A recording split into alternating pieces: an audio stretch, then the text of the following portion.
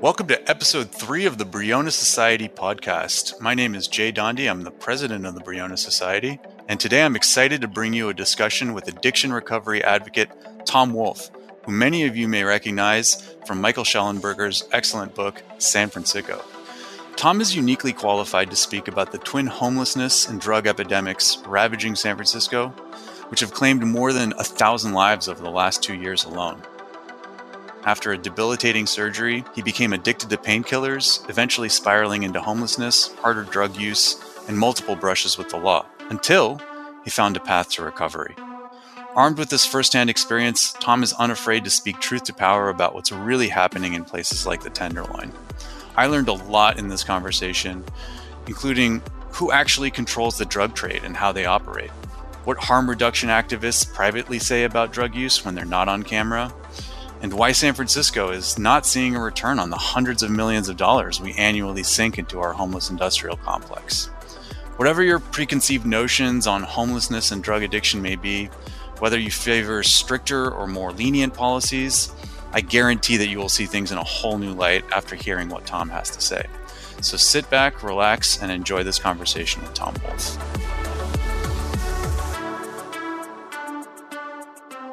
Tom Wolfe, welcome to the podcast. It's great to have you. I personally am a big fan, and I can tell you that many of the Briona Society leads were also very excited when I told them that we were going to have you as a guest. So welcome, and we're excited to talk to you. Well, thanks, Jay. It's great to be here, and I'm happy to tell my story and kind of share my views on San Francisco with anyone that's willing to hear it. Absolutely. Couldn't have said it better myself. So your name is synonymous in San Francisco with advocacy for recovery and for what many people, myself included, see as common sense solutions to the crises that we're facing with drugs and homelessness. But for the very few of our listeners who might not know you, maybe we could start with you just telling us a little bit about your personal story and how you came to be involved in the work that you're doing now. Well, yeah, sure. So I come from just kind of a regular background. I'm a San Francisco native. I was born and raised between San Francisco and Daly City, so I was always right here. And married, 2 kids. I was a homeowner. I worked for the city and county of San Francisco as a child support officer. And in early 2015, I had surgery on my foot, where they had to actually break my foot and insert 2 titanium screws in it and reset it. And when they did that, they sent me home with a 30-day supply of 10 milligram oxycodone tablets for the pain. And I didn't use those pills as directed. I started abusing them. I still remember to this day, instead of taking 1 pill every 4 hours, I started taking 2 pills. And then pretty soon I took 3 pills all at once. And that's when I kind of hit that euphoria where I was not in any pain and I was high as a kite and all my problems melted away. Any marital problems I was having, any financial problems I was having, all of that stuff just went. All the stress from work, it just was gone for like 3 hours. I wanted to just continue feeling that way. Let's put it that way. At first, was it a gradual transition into abusing the oxycodone, or was it at first? I assume you were probably in a lot of pain from the surgery and were using it as directed, or was it just kind of jumping right into it? It was kind of gradual, I guess you could say. So, 1 pill wasn't doing it for me. And yes, I was in tremendous pain. I was in a boot and I had my foot all wrapped up and it was in a walking boot and I was on crutches. And eventually I had one of those kind of, those wheelie things that you kneel on and you wheel around with for mobility. And it was super uncomfortable. It was a pain. It was a pain in the ass. I started taking more pills to make it feel better.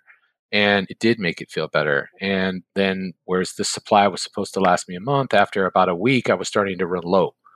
So I started to try to taper myself off the pills, take 2, take 1. And I went into withdrawal, or what we know as being dope sick. I got dope sick. I got the sweats. I got the chills at the same time, the shakes. I was having stomach issues. And the main thing is that I was already obsessing over the drug itself. And what's amazing to me is how quickly all of that really happened. That happened like in the span of like 10 days. I was in withdrawal already from the pills because I was taking too much of it. And instead of just kind of fighting through those withdrawals, I started looking on the computer because I was obsessing about it on the internet where I could buy pills on the street in San Francisco. And at the same time, I was trying to call my doctor to get a refill. And of course, they would not give me a refill. Then I stumbled upon YouTube. And on YouTube, they had several different references and videos to a place called Pill Hill in San Francisco, which is Golden Gate and Leavenworth Streets in the Tenderloin. I worked up the courage because I wasn't feeling good and I was almost out of pills. And I drove down there with my boot and all on my foot. I got out of the car, and sure enough, there were 5 or 6 guys standing on the corner with a variety of different opioids that they were willing to sell me, all the way from Percocets all the way to 80 milligram oxycodone tablets. And mind you, this was in 2015, and the drug market has completely changed since then, and we'll talk about that. But at the time, there were 5 or 6 different guys on the corner selling, and I started purchasing 30 milligram oxycodone pills for $30 a piece. That's kind of how I started my journey into addiction, which eventually led me to homelessness. Because over time, my addiction progressed, and addiction itself is a disease, and it's a progressive disease. So, as your tolerance builds up to the drug, you start to use more and more and more. And over the next 2 years, my addiction grew. And mind you, I was functioning. I had gone back to work and everything after a few months. And at the peak of my addiction, I was using 560 milligrams of oxycodone every single day. So I was buying 7 80 milligram tablets on the street at $30 to $35 a piece. So I was spending $210 to $250 a day on my habit. And throughout this time, what was your internal narrative? What were you telling yourself? Were you already aware that you had a problem, or was there a sense of denial where, oh, it's just a thing, I can manage it, I'll eventually grow out of it, et cetera, et cetera? So no, I knew I had a problem. In retrospect now in recovery, I look back and it's like, I absolutely knew I had a problem, but I thought I could manage the problem. I thought that I could do this without my wife finding out, without my kids knowing about it, without it bankrupting me. I thought I could manage. I thought I had control over the situation. Now, denial is a big thing in addiction, and that's true. And I had some denial issues later on, especially when I was out on the street homeless. But the denial really was in effect with my wife. She was in complete denial over my addiction. And that's a common thing that many families will tell you, is that they don't want to believe that their husband or father or son or daughter has become addicted to drugs. So they just kind of try to pretend that it's not a problem. And that's kind of what happened until I just stopped going to work one day, and I basically quit my job, and I didn't even tell my wife. So I was hiding that from her too. The debts were piling up. The bills were piling up. They were going unpaid because I was using whatever money I had to buy drugs. I stopped paying the mortgage. I called my bank and said I was having financial problems, and I told them I wanted to modify my loan. And when you do that, it kind of puts your mortgage into kind of a limbo status while you go through this process. So I went many months without paying my mortgage, all without my wife's knowledge, which is crazy. And that's something I had to own in recovery and make amends for in recovery. That was tough, and it's not easy to talk about, but it is what it is. And there's a lot of people like me, which is what I found out. I'm not the only guy that this happened to. There are so many people out there that had a home that lost it, or had a family that lost it, or had a job that lost it because of drugs. And that's something that doesn't get talked about enough. And it actually gets downplayed as being a primary driver of homelessness. And I'm here to tell you all that it should not be downplayed, that it is a primary factor for so many people. It's something that gets lost in the conversation when activists go out or volunteers go out and do homeless outreach, and they count the homeless people, the point in time report, and they'll say, what's the primary reason for your homelessness? And they'll say, job loss. And then they stop right there and check the box for job loss, but nobody asks them, how did you end up losing your job? The answer to that for a lot of them is going to be, well, I had a drug problem and I couldn't make it to work on time, and eventually they fired me. I mean, we'll dive into the point in time count later on. I guess on this note, how did you end up actually on the street and homeless? So that's kind of a harrowing story. One day, so basically my wife found out what was going on. I mean, she obviously suspected it. I mean, why was there no money in the bank account? Why were we always overdrawn? She knew something was wrong, right? But denial is strong. And we had 2 small kids in the home. She's busy and she's working. She found out because we got a foreclosure notice in the mail on our house. And I had been intercepting the mail, but I didn't that day. I don't remember why, if I was out getting drugs or passed out or what. And she did, and she got this foreclosure notice, and the shit hit the fan. And at that point, my wife pretty much cut me off from most of the money. And I didn't have enough money to continue spending $210 a day on drugs, pills. So I made the fateful decision to walk a block down to Golden Gate and Hyde and bought heroin, an eighth of a gram of heroin, which cost me only $10. And I started using heroin intravenously at that point. That was in 2017, and that's when I kind of made the transition to the harder drugs. And that's when my life really spiraled out of control. Over the next months, I continued to use intravenously at home. I was hiding it from my wife and kids. I was shooting up in the garage when they weren't around. They were wondering why is dad always kind of asleep on the couch, because I was shooting up drugs, shooting up heroin. So the levee broke one night. We were sleeping. I woke up at 2 a.m. because I was in withdrawal. I didn't have any money, so I went into my wife's purse. She had some cash in there, a few $100s that I think her mom had given her to buy groceries. I took that money. I took the minivan, my family car, drove down to the Tenderloin, and I didn't come home for 11 days. Wow. I went on an 11-day bender in the TL, just buying dope, shooting dope, smoking crack, hanging out, didn't take a shower for 11 days. And it wasn't until my wife had filed a missing persons report on me that the cops came and found me on day 11. They knocked on my window of my car, and I opened the door, and I had all this foil and straws and needles in the car and everything. And they said, "Hey, are you Tom Wolf?" And I said, "Yeah." They said, "Your wife's freaking out, man, because you've been gone. You need to go home." What was crazy is they didn't arrest me. Okay. I had the drug paraphernalia everywhere, and they didn't arrest me. They actually just told me to start my car up and go home, and I did. And I drove home, and when I was deathly afraid. And when I walked in the door, my wife was standing there with a packed bag saying, "I got you a bed at a drug treatment facility, or you can get out. It's your choice." And I was in withdrawal at that moment from heroin, and I opted to leave. That was the day I became homeless. That was in January of 2018. So that was January of 2018. And then how long were you on the street for in total? 6 months. I lived on pretty much in a doorway on the 300 block of Golden Gate Avenue between Hyde and Larkin, right next to that Subway and Phil's Coffee over there. On pretty much sleeping on a piece of cardboard if I could find one. I didn't even have a tent or anything. I was just out there on the street. I had a jacket, a hoodie, beanie cap, pair of jeans, and that's how I rolled for 6 months out there. And eventually the police did arrest you. They did because, I fell into the whole lifestyle out there in the Tenderloin. I needed to support my drug habit. So the first thing I did is I signed up for welfare, for general assistance, to get money, and food stamps. And I was getting those. That money would last me only about 10 days of the month. So the rest of the time I had to do my hustle like everybody else out on the street has. They all have a hustle. Everybody has a hustle. So it's not just that there's like drug addicts sitting around getting a high in the Tenderloin. There's a whole hustle, like an underground economy that exists in the Tenderloin and now South of Market as well, and the Mission District now too, where you boost, you go to Walgreens and shoplift, you go to Rite Aid, which is closed now, you go to Target at the Metreon and boost, Ross out on Market Street and boost.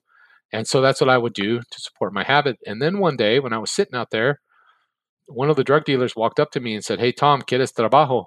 You want to work?" And I said, "Okay." And he said, "Here, hold this." And he handed me a gym sock that was filled with a bunch of bindles of heroin, crack cocaine, and baggies of meth. And he said, "Here, hold this." And then he handed me a dime of heroin as payment.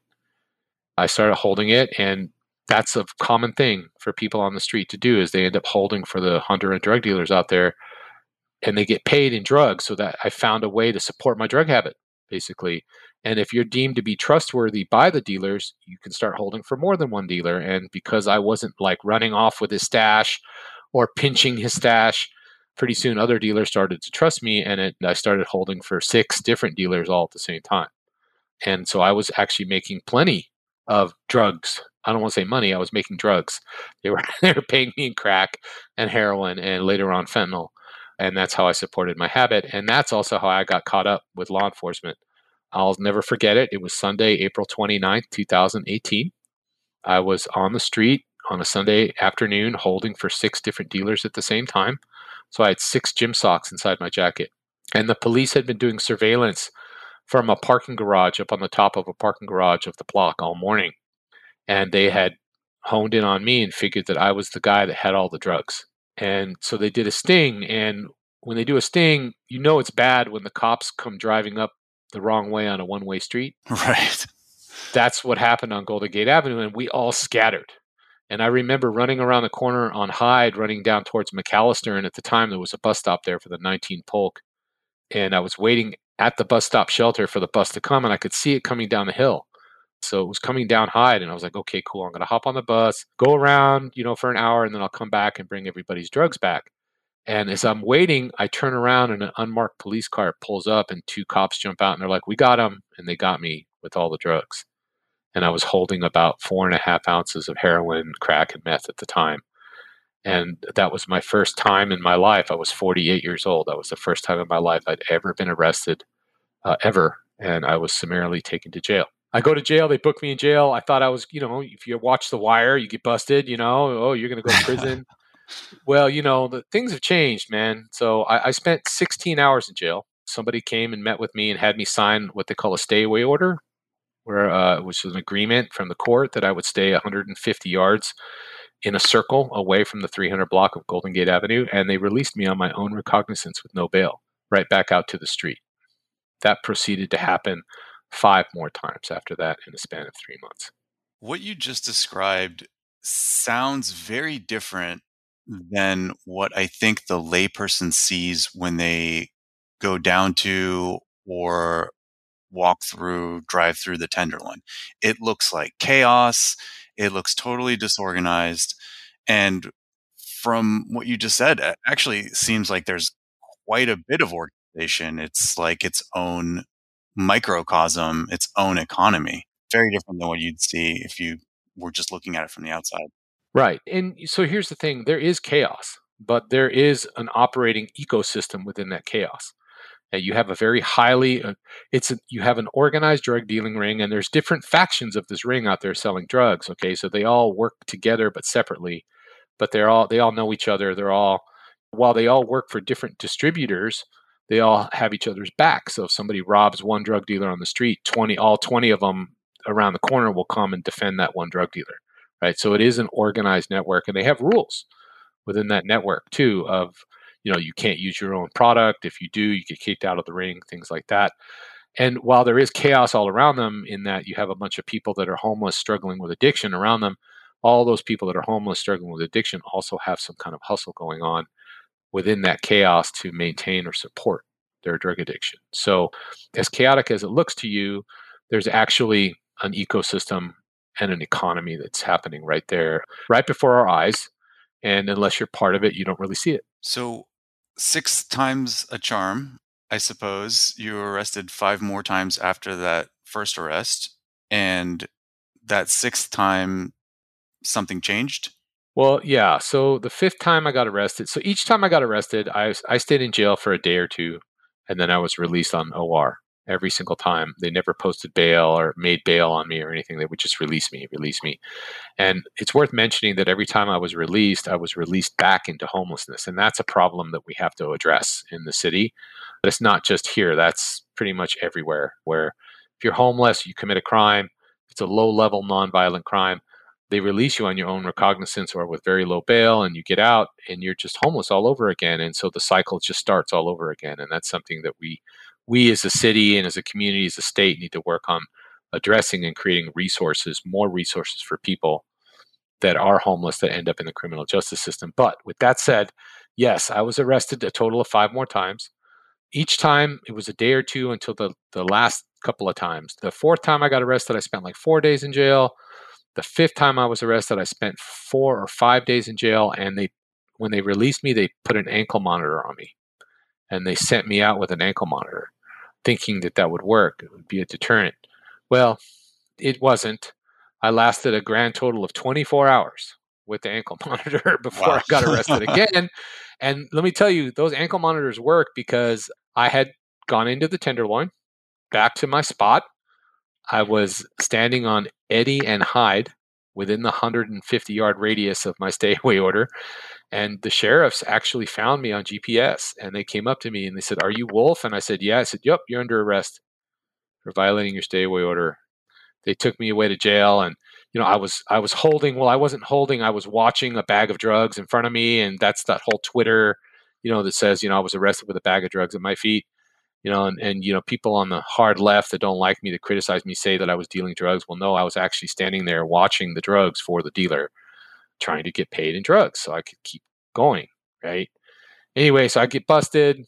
I go to county, and this time they tell me that I caught too many cases too close together, and they ended up transferring me out to the main jail in San Bruno, and I spent about 3 months in custody. And what was different about that experience? I mean, obviously, you were in custody for a long period of time, probably had no or less access to drugs than you otherwise would have had in the Tenderloin.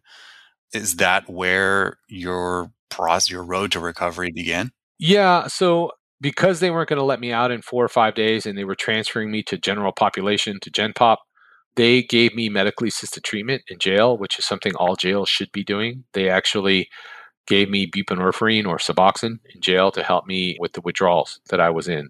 So I remember when they book you into jail, they put you in the tank, and then from the tank they take you and put you into the medical pod for 72 hours, and then they transfer you either upstairs to the now closed jail upstairs on top of 850 Bryant, or they transfer you out to San Bruno Jail, which is behind Skyline College in San Bruno. That's actually the San Francisco main county jail out there. And so they gave me buprenorphine, which is great because I was in full blown withdrawal. Because when I was out on the street, I had already started transitioning over to fentanyl because fentanyl was hitting the streets hard in 2018 already. And that drug worked. It stopped my physical withdrawals. Basically, they detoxed me in county jail. And then from there, even though there were a few drugs floating around county jail, it wasn't like the way they make it out to be, that like there's all these people smoking meth and weed in jail. It's more like somebody smuggled some Suboxone in their butt into jail.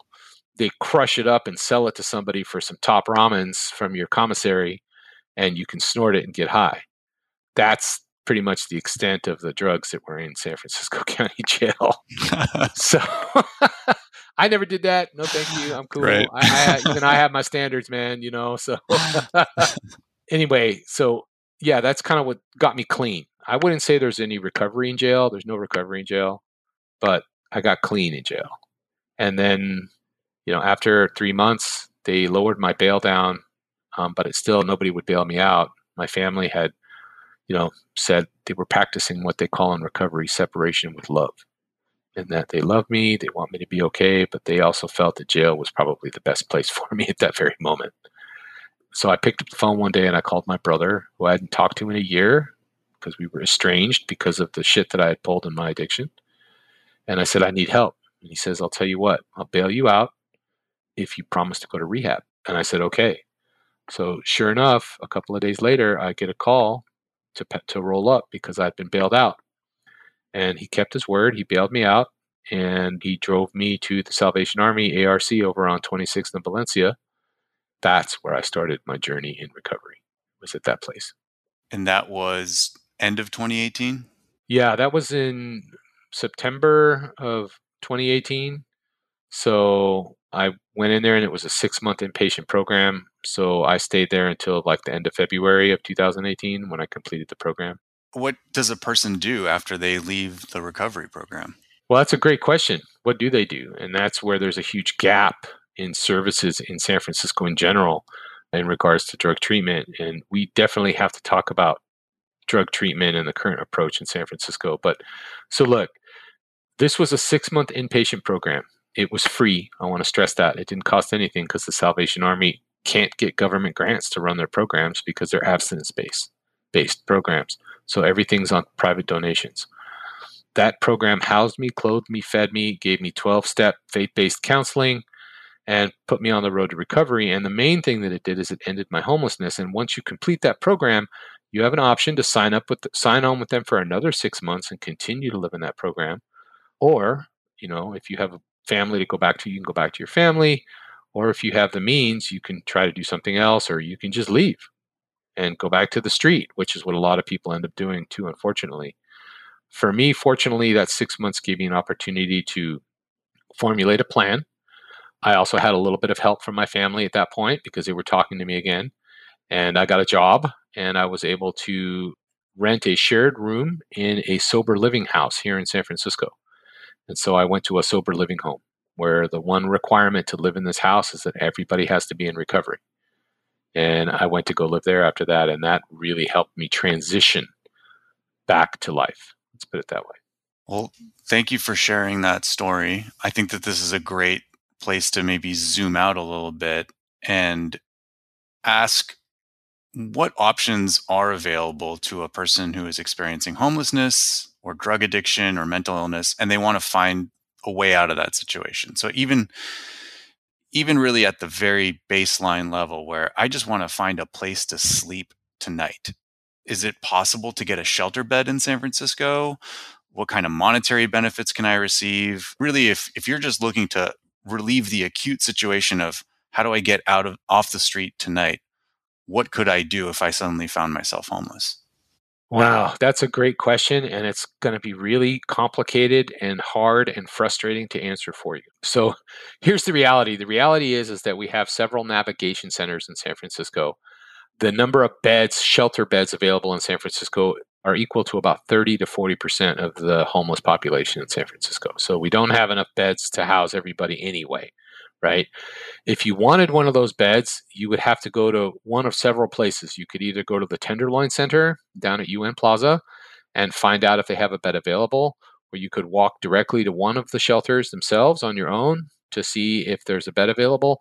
Or if you're lucky enough, somebody on the street will do outreach to you and start the process of you trying to get into a shelter bed that day. Okay. If you want drug rehab and you're on the street, you're fresh on the street. Okay. Let's say, like me, let's say I've been on the street for 6 months and I woke up one day and I decided, nope, I don't want fentanyl anymore. I'm going to go to rehab, which is not such an easy decision to make as people make it out to be for obvious reasons.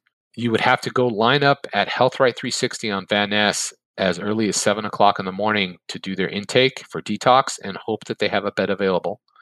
Or you can go to the Department of Public Health's intake offices. I think that's on 9th Street, 9th and Howard, and wait there to see if you can get in or start the process of getting into a detox bed. Now, in order to get into detox or into drug treatment in San Francisco, the very first thing, what do you think the very first thing is that you need? A driver's license? Correct. You need ID to get in. If you don't have an ID, which most people on the street do not have, you can't get into drug treatment. So, in order to even start the process of going to detox or drug treatment, you have to figure out a way to get a California ID or a driver's license first. And in order to get a California driver's license or ID, what do you need to get that? You need a birth certificate. Right. And let's say you're from Ohio and you're out homeless here on the street. Now you got to figure out a way to have somebody help you to get in touch with Ohio to get you a birth certificate. And that takes like 2 weeks to get. And then when you get that, then you can fill out the application at the DMV for your California ID with your birth certificate. And you can probably get a waiver for the fee. And then you have to wait another 2 weeks or 3 weeks to get your ID. And then when you have your ID, then you can go and sign up for detox and rehab. And when they do that, though, they don't just say, oh, okay, you're in, man, you can start detoxing. They need to know your medical history. So you have to tell them where you've been to. Have you been to the hospital? Which hospital? Is it San Francisco General? Or, oh, no, I'm from San Jose. So, oh, it's a hospital in San Jose. Which hospital is that? Well, I don't know. Well, then they have to start calling around and trying to find your medical information. They need your medical history before you can get in. So while the Department of Public Health sits there at hearing after hearing about treatment on demand in San Francisco at the Board of Supervisors saying that they actually have real treatment on demand, in reality is that even in a perfect scenario, when you have all that stuff, if you're super lucky and you're super ready to go and you've got everything, you might, like small chance that you can get in that same day. At a minimum, it would take you 6 days. More likely, it takes you 45 to 47, 48 days to get into treatment because that's how long it takes to process all that stuff. And so it's not just like I can just walk in and say, hey, I'm ready for detox. And they're like, okay, go lie down over there, man. And we're going to start you on methadone or buprenorphine to get you detoxed from fentanyl. It doesn't work like that. You got to have all those other pieces first in place. So if you look statistically at the number of people entering drug treatment in San Francisco over the last 6 years between 2015 and 2021, people entering treatment has actually declined in the city. And then if you look at that data next to how many actual treatment beds are available in San Francisco, the Department of Public Health sanctions only a grand total of 500 beds for at least 22,000 drug users that are in San Francisco, and the number is probably way higher than that. And those beds aren't even all just for detox and rehab. Only 57 of those beds are for detox. So we have 57 detox beds in all of San Francisco for 22,000 people at least that are using drugs. And there's at least 4,000 to 8,000 people on the street right now that are actually unhoused, sleeping rough on the concrete using fentanyl. Hmm. And if all of them decided one day, I want to go to treatment, we wouldn't be able to help them. We would not be able to service them at all. So what is the Department of Public Health's response to that? Well, we're going to spend $569 million on deliverables, substance use services, not substance use treatment. Okay. They're going to start giving out needles, foil, straws, pipes, and then they're going to start creating places like the Tenderloin Center, which is a de facto supervised consumption site. They're going to open wellness hubs now in the city, which are de facto supervised consumption sites, all while only increasing drug treatment beds by 120 over the next 3 years. And mind you, do you know how much money the Department of Public Health in San Francisco spends on drug treatment beds in San Francisco right now? They spend $75 million a year for 500 beds. Hmm. I mean, it's. I can't even use the words. I mean, I want to use profanity, but I'm gonna. It's insane. Okay, that they're spending $600 million a year for substance use services, $75 million for treatment, and there's no damn beds. And there's no easy way to get into treatment. And all they're doing is they're just stretching out people's addictions. And yes, they're saving lives in the short term by giving naloxone, and reversing overdoses, and people are using safer. I'm not even necessarily so much against safe consumption sites. I'm kind of neutral about the whole thing. My point is it's an egregious waste of money. Number one, they're not putting the focus in the right place, and they're not removing the right barriers to get people to access treatment.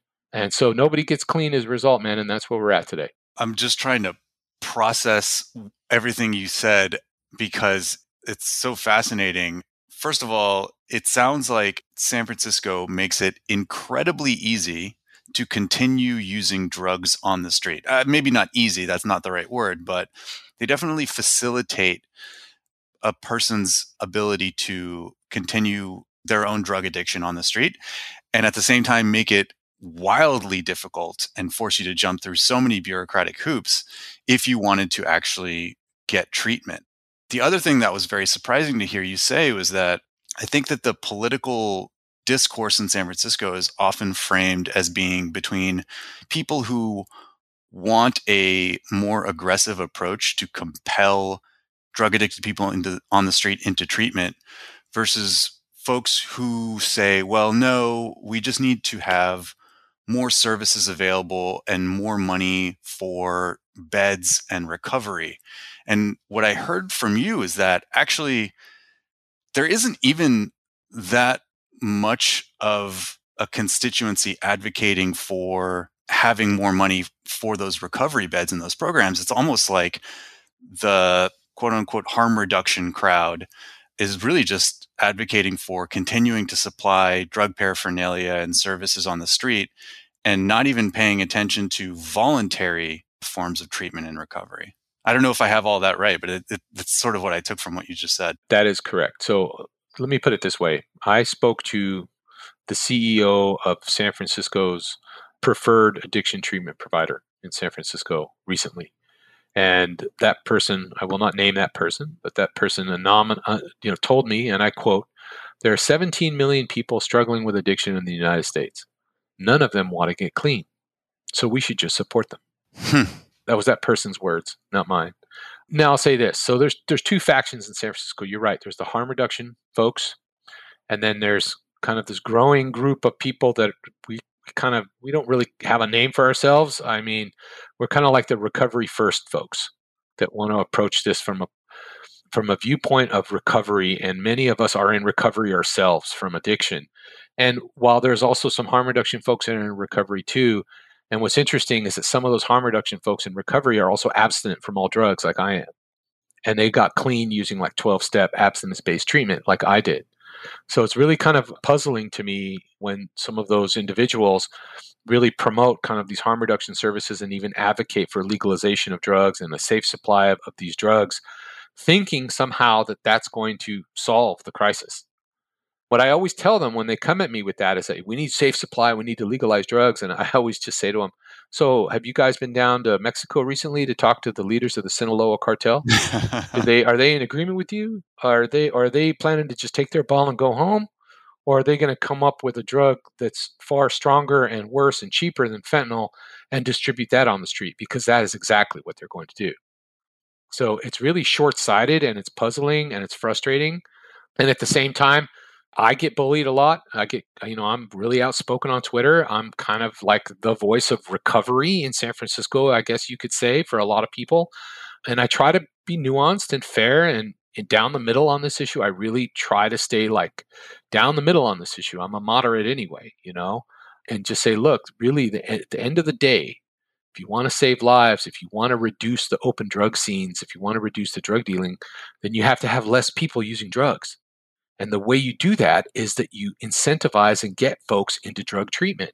And there's a subset of those people on the street that require intervention, period. And I'm one of those people. I needed intervention. I had to get locked up, man, before I got clean. And that's just the reality of the situation. And so this whole thing about, oh, well, the Tenderloin Center and it served 100,000, visits since we've opened and it's great and all that.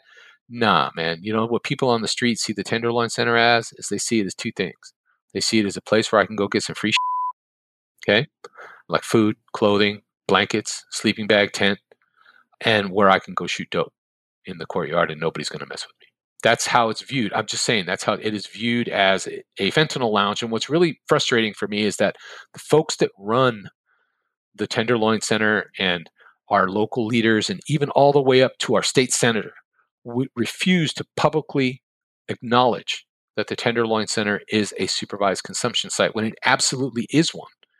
So there's all this ambiguity, and why are you trying to hide it? Why haven't you engaged the public on this? Why is it all kind of happening like all of a sudden they just started allowing drug use there and there was no public interaction with the community and no, they didn't have any community meetings about it or anything. They just started doing it. They just made that arbitrary decision. And now they want to open wellness hubs, up to 6 of them through the city that are going to be the same thing, just smaller versions of the same thing without any public discourse. It's crazy that they get to make those arbitrary decisions. And what's frustrating is that the harm reduction crowd, they got all the money, man. They got all the money. So Health Right 360, they get $110 million a year to run their programs in San Francisco. Okay. Through Medi-Cal billing, through county funds, through state funds, through federal grants, they get $110 million a year.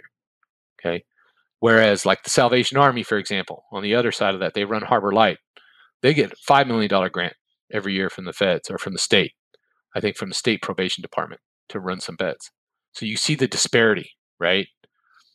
All I have is my voice. I don't have deep pockets like that. I don't have $110 million.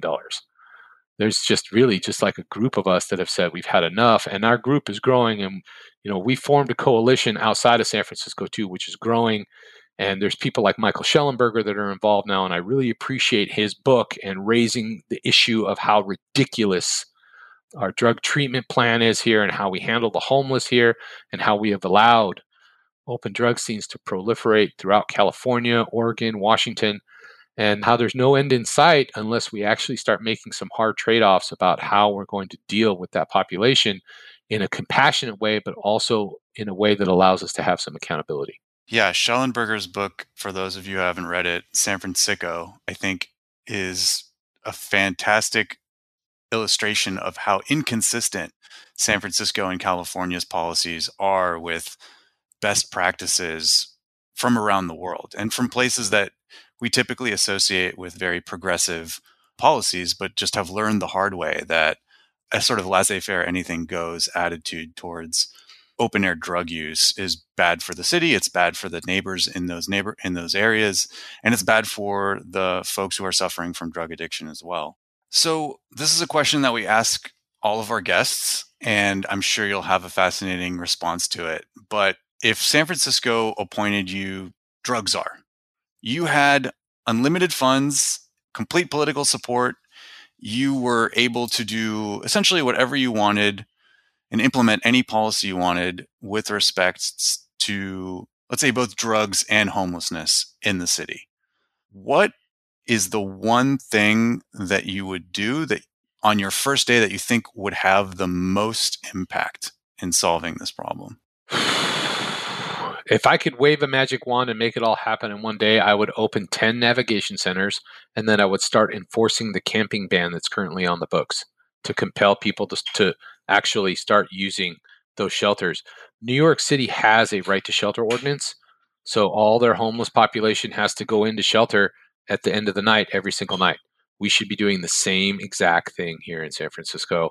That would make things a whole lot better.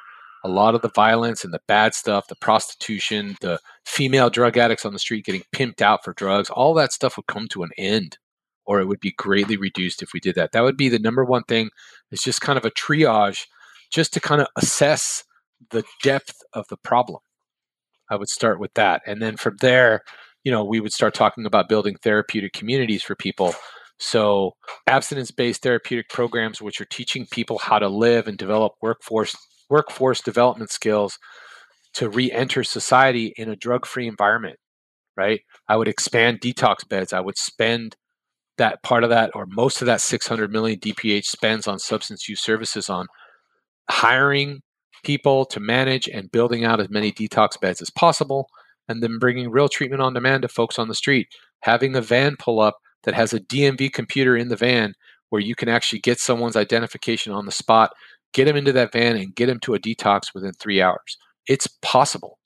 It's possible to actually do those things. And you just do those little things. And then on the enforcement side of it, we got to hire some more cops, man. You have to. Look, they've already pulled 55 kilos of fentanyl off the streets of the Tenderloin this year, and the year's not even over yet. You got to send a message to the cartels and to the drug dealers that this town is not a friendly town for you to come and sling dope anymore. There have been several legal challenges and resulting court decisions that make it harder for police to enforce sit-lie laws and make arrests involving homeless people. What's your view of that civil liberties movement as it relates to the Tenderloin? So there's a court ruling that came down a couple years ago, Boise versus Martin, which basically said that if you don't have a place to send someone that's on the street, you can't necessarily enforce a camping ban, and that was driven by the ACLU. And this is where it's screwed up because the ACLU actually, especially the ACLU in Northern California, man, I really have lost a lot of respect for them, man. I used to really respect the ACLU because they really fight for free speech and all that stuff. But now they've got this kind of weird, kind of a combination of a socialist/libertarian stance on homelessness, where it's like, yeah, body autonomy. If you want to sleep on the street and shoot dope in your arm and overdose and die, that's your choice. It's your body. You can do what you want with it. Doesn't matter if a kid's walking by. It doesn't matter if you defecate on the street. It's your body. You can do what you want. Body autonomy. Knock yourself out. And I have a huge, huge problem with that. Because if that was the case with me, I would be dead right now. That's what I really want to stress to people. I would be dead. I would not be sitting here talking to you in recovery, reunited with my family, all that stuff. None of that would have happened. I would have been in the grave 6 feet under right now. And so they're wrong on this issue. And the reason they're wrong is because when you're homeless on the street and you're struggling with drug addiction, you have lost your agency at that point. You're like medically indigent at that point. The disease has so much control over you that you can do nothing except sit there all day and shoot dope. So yeah, you need to be intervened upon. So the ACLU needs to stand aside, but we as a community, as a city, local, state government have to do our part and actually create a space for these individuals to go to. Otherwise, we are truly playing whack-a-mole and just pushing people from block to block to block to block. Now, in the past, our infrastructure that we had in place for that was county jail. You were a vagrant on the street. That's the term they used to use. You get picked up, you go to jail, you dry out. Maybe in the winter, you go to jail because it's cold and you kind of dry out and then maybe go to a program. Okay. Now we don't do that anymore. And nobody wants to use the jail anymore, including me, right? That ship has sailed, okay? So we need to use criminal justice or law enforcement for the drug dealers, and then we have to create the infrastructure to replace the jail system that we no longer want to use by creating enough shelter beds, by creating therapeutic communities where people can live in congregate housing, we can't build enough housing, or we would have done it already in the state of California. And besides, if we wanted to build new housing for every single homeless person in California, it would cost $90 billion to do. And the state of California has made it clear, and the federal government has made it clear, that they are no longer in the business of public housing at that scale. Those projects in Chicago and stuff like that, you're never going to see that again. They're not going to bring that back. It's over. The federal government, HUD, is in the business of handing out vouchers, Section 8 vouchers so people can rent their own apartments. That's what they primarily do now. And so people like Dean Preston, who's a supervisor here in the city, and all the Democratic socialists in the city that are screaming for social housing and blocking market rate housing from being built, like the Stevenson Street project and all of that, they're like tilting at windmills. It's like Don Quixote stuff. Because the state of California and the city and county of San Francisco are never going to build 100% social housing, because private developers are the ones responsible for building the housing, not the state, and they're just not going to do it if they don't get any return on their investment. That's a sad fact, but it is the fact. So we've talked a lot about policy, and I've been struck by how much it seems could be solved with a little nudge here and there, to borrow a phrase from some behavioral economists, making it a little bit easier to get into treatment, a little bit harder to continue using drugs on the street. I guess I want to close with a broader philosophical question. You've seen a lot of different sides of this issue. You've experienced homelessness and addiction, and you've also become an advocate for recovery and for residents who live in areas like the Tenderloin. There's always going to be people who have a really cruel attitude towards the homeless, and they just think that we need to get rid of them. It doesn't matter how or why. There will also be people who think, zero accountability and endless enablement and tolerance is the answer. It seems that most San Franciscans, though, think the right approach is somewhere in between. So we have kind of this line drawing problem. What do you think society owes to its least fortunate? What do we owe the homeless in order to, live our values? It's a great question, because the whole issue's been completely politicized. And in San Francisco, if you're in the middle like I am, people think I'm a right winger or a Trumper. I've been called a Trumper I don't know how many times, right? Even though I've been a registered Democrat since 1988, but that's not good enough in San Francisco anymore. So right, you're a Dukakis Democrat. That's right. I made that very clear to people. I voted for Michael Dukakis in 1988. Damn it. So anyway, so look, I don't know what we owe anybody. I got a lot of help, but I also had to take a lot of personal responsibility in my recovery. Okay. So yes, I was helped by an organization like the Salvation Army. Yes, the police did end up helping me out in the end. Yes, the courts were lenient with me in the end, so I didn't have to take a felony. So I got help. Those are the kinds of things that I think that we owe the homeless, are those types of opportunities. Do we just owe everybody a free house with no preconditions? No, man, we don't. So everyone says that housing is a human right, and then they'll cite the United Nations Secretary General for saying that. But that's not what he said. UN Secretary General said shelter is a human right, not housing is a human right. That's something that the socialists and the progressives took and transformed into housing as a human right. So while I'm all for housing, build all the housing you can. That's where like people like Scott Wiener and I agree completely. Build all the housing you can build, and help lower the rents down and make it easier for people, and try to create more job opportunities for people to do more and all that stuff. You have to create a space for people to go and get help. And that's where the community can really step in, is that we tell our community leaders, we tell our state and federal leaders to fund drug treatment, fund therapeutic communities, buy into something called a recovery-oriented system of care, where you're actually trying to create change, transformative change, not just by stopping using drugs, but giving people the counseling that's needed, giving them the workforce development that's needed, so that they can re-enter society and have a chance, not even guaranteed success, but just have a chance at success, because that's what all of us have. Tom Wolfe, an incredible story. This has been a fascinating conversation, and thank you so much for all the critical work you're doing in the community. And thank you for making the time to chat with us. Thank you, guys. Thanks for letting me unleash and just, saying what I think needs to be said more in San Francisco, and it's not being said enough. So thank you, guys. I appreciate it.